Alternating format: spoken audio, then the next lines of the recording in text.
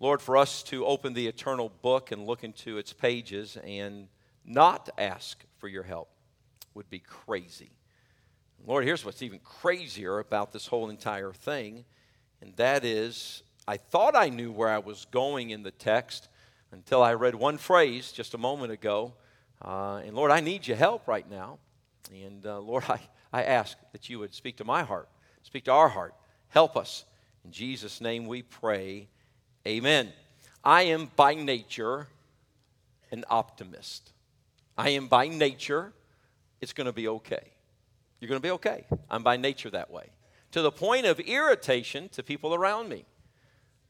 God bless you. You're going to be just fine. And not to anger one of our members, and if you'll plug your ears right now, hang in there. So that's just me. You know, that's me. You break one leg, praise God, you got one to hop on. You know, you blow a tire, then it's like, praise God, you got that little donut. You just can't go there. But praise God, you got that thing. You know, if you run out of money, praise God, you got leftovers. That's just how I am. And so a lot of times when I read a text or I go to a book and I start reading passages, it's not good enough for me to walk away with that. Like this morning, for instance. If you'll put this morning's screen slide up there, I spoke this morning. They're going to find it. This has been a Job kind of day. That screen bothered me the entire service. And when I ended the service and walked out, I'm like, that bothers me. When I was studying the text for Sunday morning, that bothered me. And for 5 weeks, this sermon this morning has so bothered me. And I'll tell you why. That's not me. That's not me. So then tonight, if you will, this is me. This is what I want to preach on tonight. How to make it through a Job kind of day. Go back to the beginning. This morning it was like, that bothered me. I mean, y'all don't understand. When I landed this morning, I felt like, did you notice about a quarter into the sermon, I thought, aren't you glad you come to be discouraged? You know, and then when I got home this afternoon, I was like, can we just kind of meet right after church? Everybody go get lunch, come back, and let's have an afternoon service. How many would have been in favor of that? Yeah. And then we could have come back at 5:30, and I could have preached the next Sunday morning. No, I'm kidding. But this has been some of you are thinking, not me, because the law says I only got to go twice. You bunch of heathens, you knew you were thinking it, John Smith. And this has been a Job kind of day. I want to preach tonight on this. How to make it through a Job kind of day. I want you to go to Job chapter 1, and I want you to look, and if you took the book of Job and you cut out the Job day, you cut out every effect from the Job day, the book of Job would not be that long. If you cut out all the hard times, and I appreciate the soberness and the somberness from this morning. But look at Job chapter 1 and verse 1. There was a man in the land of Uz, not Oz, but Uz, whose name was Job, and that man was perfect and upright, and one that feared God and eschewed evil. Let's stop and just kind of look at this. He was perfect. Perfect literally means that when you looked at him, you would say, wow, what a guy. What a guy. Body communicates to this world of comfort, hunger, smells. We're at the mercy of it. Your spirit communicates to God, and that's why that conviction that sometimes a believer feels is or that bad feeling is nothing more than the conviction of the Holy Spirit of God. That communicates to God. But then the soul communicates to man. You can see somebody afar off, and your soul automatically will tell you, run, run. Something wrong with that person, run. Women have this. It's called the sixth sense. And I hate that about you women. I hate that about you. And I'm going to tell you why. Because I hate the fact you're always right. But that's what it is. The word perfect means that if you ever saw Job afar off, this is one of those kind of guys. In fact, that gives us indication in the book of Job that he used to be very well respected in the gates. The children and everybody, older people, everybody so loved Job. He was perfect. Look at it says, and upright. What it literally means is that his first knee-jerk reaction was to do right. That's what the word upright means. Have you ever gone to the doctor and you crossed your legs and they took that little mallet and they hit down and then all of a sudden your knee jerk like that? You know, that's called a knee-jerk reaction. Job was so this kind of guy that he had a moral base, that his moral base was always to default to right. That's what upright means. My first move is, well, we just got to do what's right. This was Job. He was perfect. He was upright, one that feared God. These four things that are said about him, feared God, he just had this reverence of God. I mean, to the point that no slang words about God came out. That this just didn't, there was just this fear, this reverence, not afraid, but fear. And then escheweth evil. Escheweth evil simply means this: if evil is in my path, I will go as far out of my path to avoid the evil. This was Job. Job was well put together. Job was that kind of guy you would love. Job was that kind of guy that when he was in the gates, that all of a sudden you would love Job. You would want to go see Job. You would want to get close enough to shake his hand. He was the celebrity of his day, but he didn't really realize how well respected he was, because he was this guy that could be trusted, because his first reaction was always to do what's right. He truly had a reverence for the Lord. And by the way, you can't have true reverence without humility. When you meet somebody who has pride in their life, they don't fear the Lord. Because when you fear the Lord, you realize who you are, like Isaiah. You know, Isaiah chapter 1 says, woe is you. Chapter 2, woe is you. Chapter 3, woe is you, and woe is you, and woe is you, and woe is you. When he got to chapter 5 and the king died and he saw God high and lifted up, guess what he said? Woe is me. And when you fear the Lord, you put the Lord in his right place, and then you start fearing. And then all of a sudden, this last thing is he eschewed evil. So come to verse number 2. And there were born unto him 7 sons and 3 daughters. How many children did he have? Yes, 7 plus 3 is 10. Thank you, Austin. Thank you. You don't have to stay because you got it right. And sit down. So 7 sons, 3 daughters. Look at his substance was also 7,000 sheep, 3,000 camels, 500 yoke of oxen, 500 she-asses, and a very great household, so that this man was the greatest of all men of the east. And his sons went and feasted in their houses, every one his day, and sent and called for their 3 sisters to eat and drink with them. And it was so, when the days of their feasting were gone about, that Job sent and sanctified them, and rose up early in the morning and offered burnt offerings according to the number of them all. For Job said, it may be that my sons have sinned and cursed God in their hearts.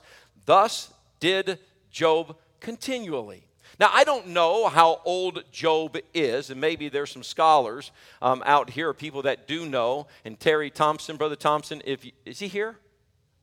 He's the only man I would know that would know. Him or Joe Koenig. Do you know? Arthur Carsons, do you know? He was 85. Joe Winger. Okay. My scholars, I'm checking in.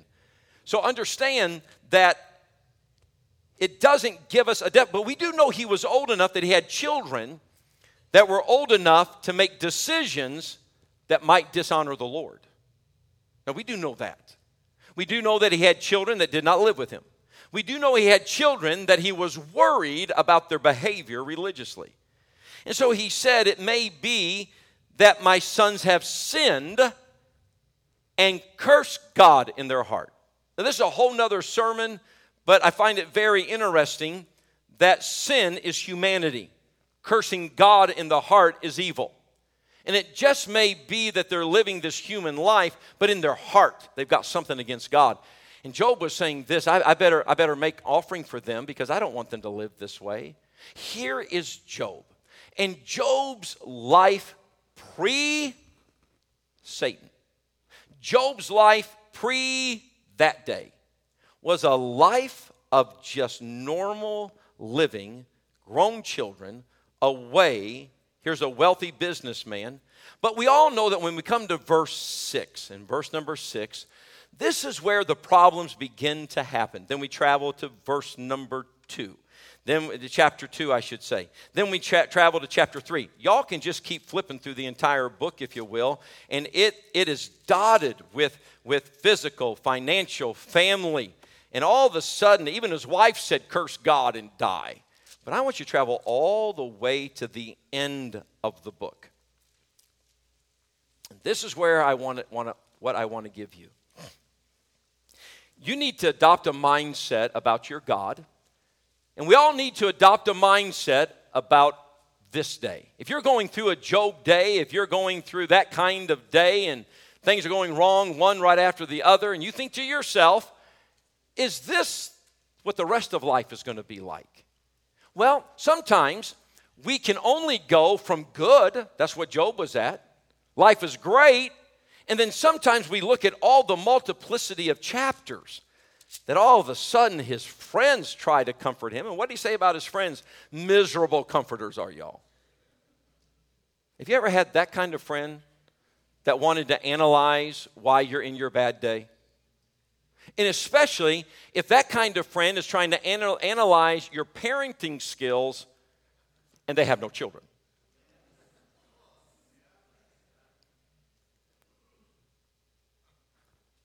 Hey, by the way, ma'am, if you would do this and this and this and this and this with your children, they would turn out godly. And can I ask you one question before I take your advice? Do you have any children? No, but what's that got to do with it? Hey, let me tell you something. Everything you think you know about parenting, it will be put to the test when your children get to that age. And then you'll take that book on parenting and you will rip it up and use it as firewood. Because whoever wrote that book never had your kids. Simply put.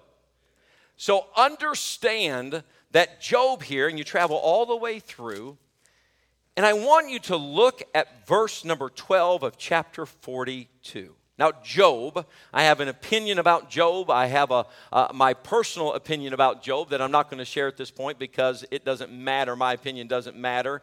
And I agree with a lot of things that are said in the book of Job, that I agree with what is written about Job. I agree with the outlook on Job. But I truly believe that Job, although he had this character here, I believe it was put to the test. And I believe there were some times when Job in this test got testy. Like there was one that said this: if somebody would just let me go into the throne of God and let God and I just wrestle about this thing, he would see it my way. It was in there. Y'all, he wanted to have a wrestling match with God. Newsflash, nobody wrestles with God. But so Job was put to the test, and he got a little bit testy. He didn't like his friends. He thought his friends were terrible comforters, and he didn't mind telling them. And by the way, have you not said blunt things in the middle of pain? Have you ever been to the hospital when a nurse decided to test your pain tolerance? Right? I was standing up here one day preaching, and turned around to watch the baptistry, and I had a hernia explode right here, and I had no idea what happened. And I got home to the house. I could not even unbutton my shirt, and they took me to the emergency room, and they said, yeah, you got to go into surgery right now. They gave me morphine, and that nurse said, tell me when it hurts. The morphine never touched the pain. And I was like, get off of me. And I'm like, forget I'm a pastor, I'm going to knock you out. Let me tell you something. When you're in the middle of pain, there's a blunt part of you that comes out. Then the real you comes out when you're coming out of the anesthesia. Amen? That's when you turn on the video camera and you just say, this is your daddy in real form. And but if you'll notice in verse number 12, so the Lord blessed. And please know this. And here's what I want to get across today. How do you make it through a Job kind of day? You make it through because you have a God that's already on the other side of your Job day. Did y'all hear that? That is so simple, it's not worth repeating, but I'm going to do it anyways. You know how you make it through a Job day? Because your God is already on the other side of that day. Going, I know what your future holds for you And if you can just get through these days. I love this. So the Lord blessed the what, please? Latter end of Job more than his what? Do you know what we do? If you guys will flip back, if you guys in the booth, if you don't mind, flip back to this morning's slide. Do you know how we view it? We view it, it was going great. And look at how this is going to end. No. The Job day is only a section of your life. It is not your entire life. You have to know this. You have to know that if you have come from something good and you happen to be in the middle, and this pains me to say it, a grayscale life. I was offended by the slide. If you're in the gray portion of your life, that was funny. If you're in the gray portion of your life, know this. This is just the middle section. Y'all listen to this. If you can look back and say, no, those days. Did not Job say it? Oh, that I were as in days gone by when the Spirit. You know what Job was saying? Where I'm at right now, I can tell you it wasn't always like this. Did he not say? That they used to ask my opinion. They used to stand up when I would walk into a room. I was the magnet of everything. Everything I touched turned to more. Everything I had was right there at my fingertips. And I mean, it was there. But then all of a sudden, this was him. And he gives us insight into what his life used to be. And go to tonight, guys, if you will. And I want you to look at it visibly on the screen. But when God looks at your Job day, he sees something you don't see. He sees, look at it. So the Lord blessed the latter end of Job. What is that next word after Job, please? Would you please say that? More. More than his beginning. For he had 14,000 sheep, 6,000 camels, and 1,000 yoke of oxen, and 1,000 she-asses. He had also 7 sons and 3 daughters. And I'm going to stop right there. And musicians, if you'll make your way to the instruments, I'm going to stop right there and tell you this. That Job day, everything was stripped from him. And please hear this. Except what? God, his wife. Listen, everything was taken away from Job except who? And his. You know what God left it right at the core? God left right at the core the vehicle to have more children.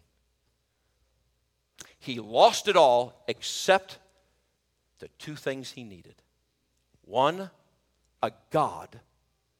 2, hope. Hope. Y'all may be sitting here right now and you may say to yourself, but you don't understand, Pastor. It looks like we're losing it all. No, you're not. Because as long as you've got God, and as long as you've got a womb of hope, then your latter end is going to be better than your beginning. Look at verse 14. And he called the name of the first, and I'm not going to go through all those names. Look at verse 15. I want you to notice this. And in all the land were no women found so fair as the daughters of Job and their father. This is amazing. And he gave them. Who? His daughters. You see, the inheritance was always given to the son, not the daughters. But guess what the latter end is? God wrote in his word. And in the land there were no more women found so fair as the daughters of Job, and their father gave them inheritance among their what? All of a sudden,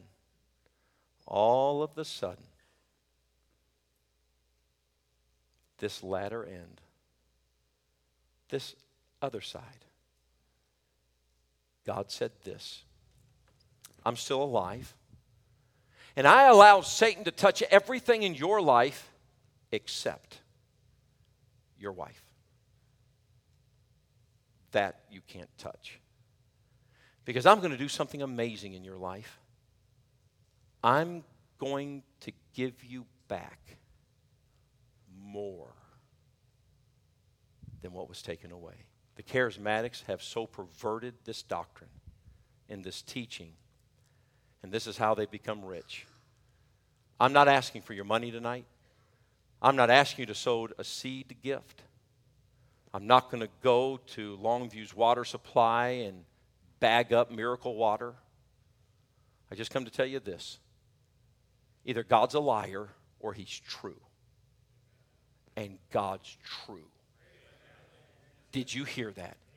God is true. And he gave us his word in print.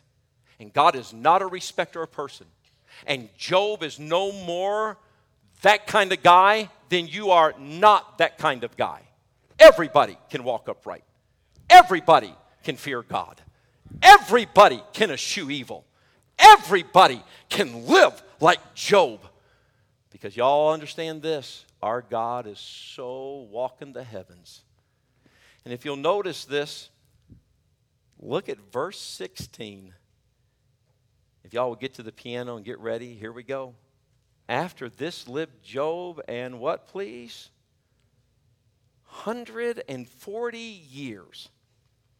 And saw what? His sons. And his what? Sons' sons. Even, how many generations? 4. Listen, he lost one generation. That's tragic. He lost one set of sheep. That's tragic. He lost one set of... That's tragic. But God said, I'm going to let you live 140 years.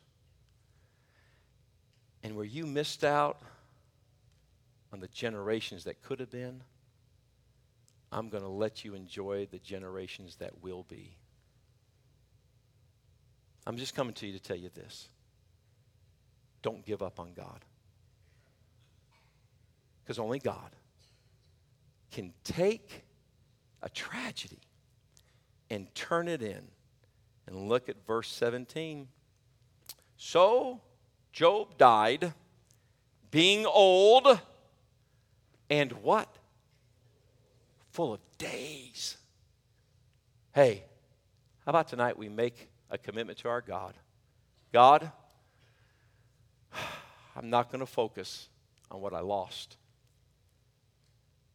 I'm going to focus on you.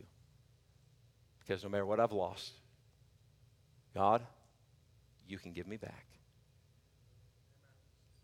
Full days. Full days. Full days. 4 generations of full days. Do you have any idea what this means? This means your children and your grandchildren and your great-grandchildren. And then you can die full of days. This mindset is found back in Job 19:25. Could we stand, please? Job 19:25. Job 19:25. Look what he says. Look at verse 21. Have pity upon me, O ye my friends, for the hand of God hath touched me. Why do ye persecute me as God, and are not satisfied with my flesh? Oh, that my words were now written. Oh, that they were printed in a book, that they were graven with an iron pen and lead in the rock forever. What words? For I know that my Redeemer, what please? Let's read verse 25, 26, and 27 together. Ready? For I know that my Redeemer liveth, and that he shall stand at the latter day upon the earth. And though after my skin worms destroy this body, yet in my flesh shall I see God, whom I shall see for myself, and mine eyes shall behold, and not another, though my reins be consumed within me. How about tonight? We write it, as he said here, with an iron pen and lead in the rock. My Redeemer liveth. And God, I know that no matter what I've lost, this is not the end. How do you make it through a Job kind of day? Is because God's not living with your tough time being the end. God's living on the other side. And you have many more years to live on that side of good than whatever's going on right now. I think we need to recommit to the Lord. Heads bowed, eyes closed as they play and sing.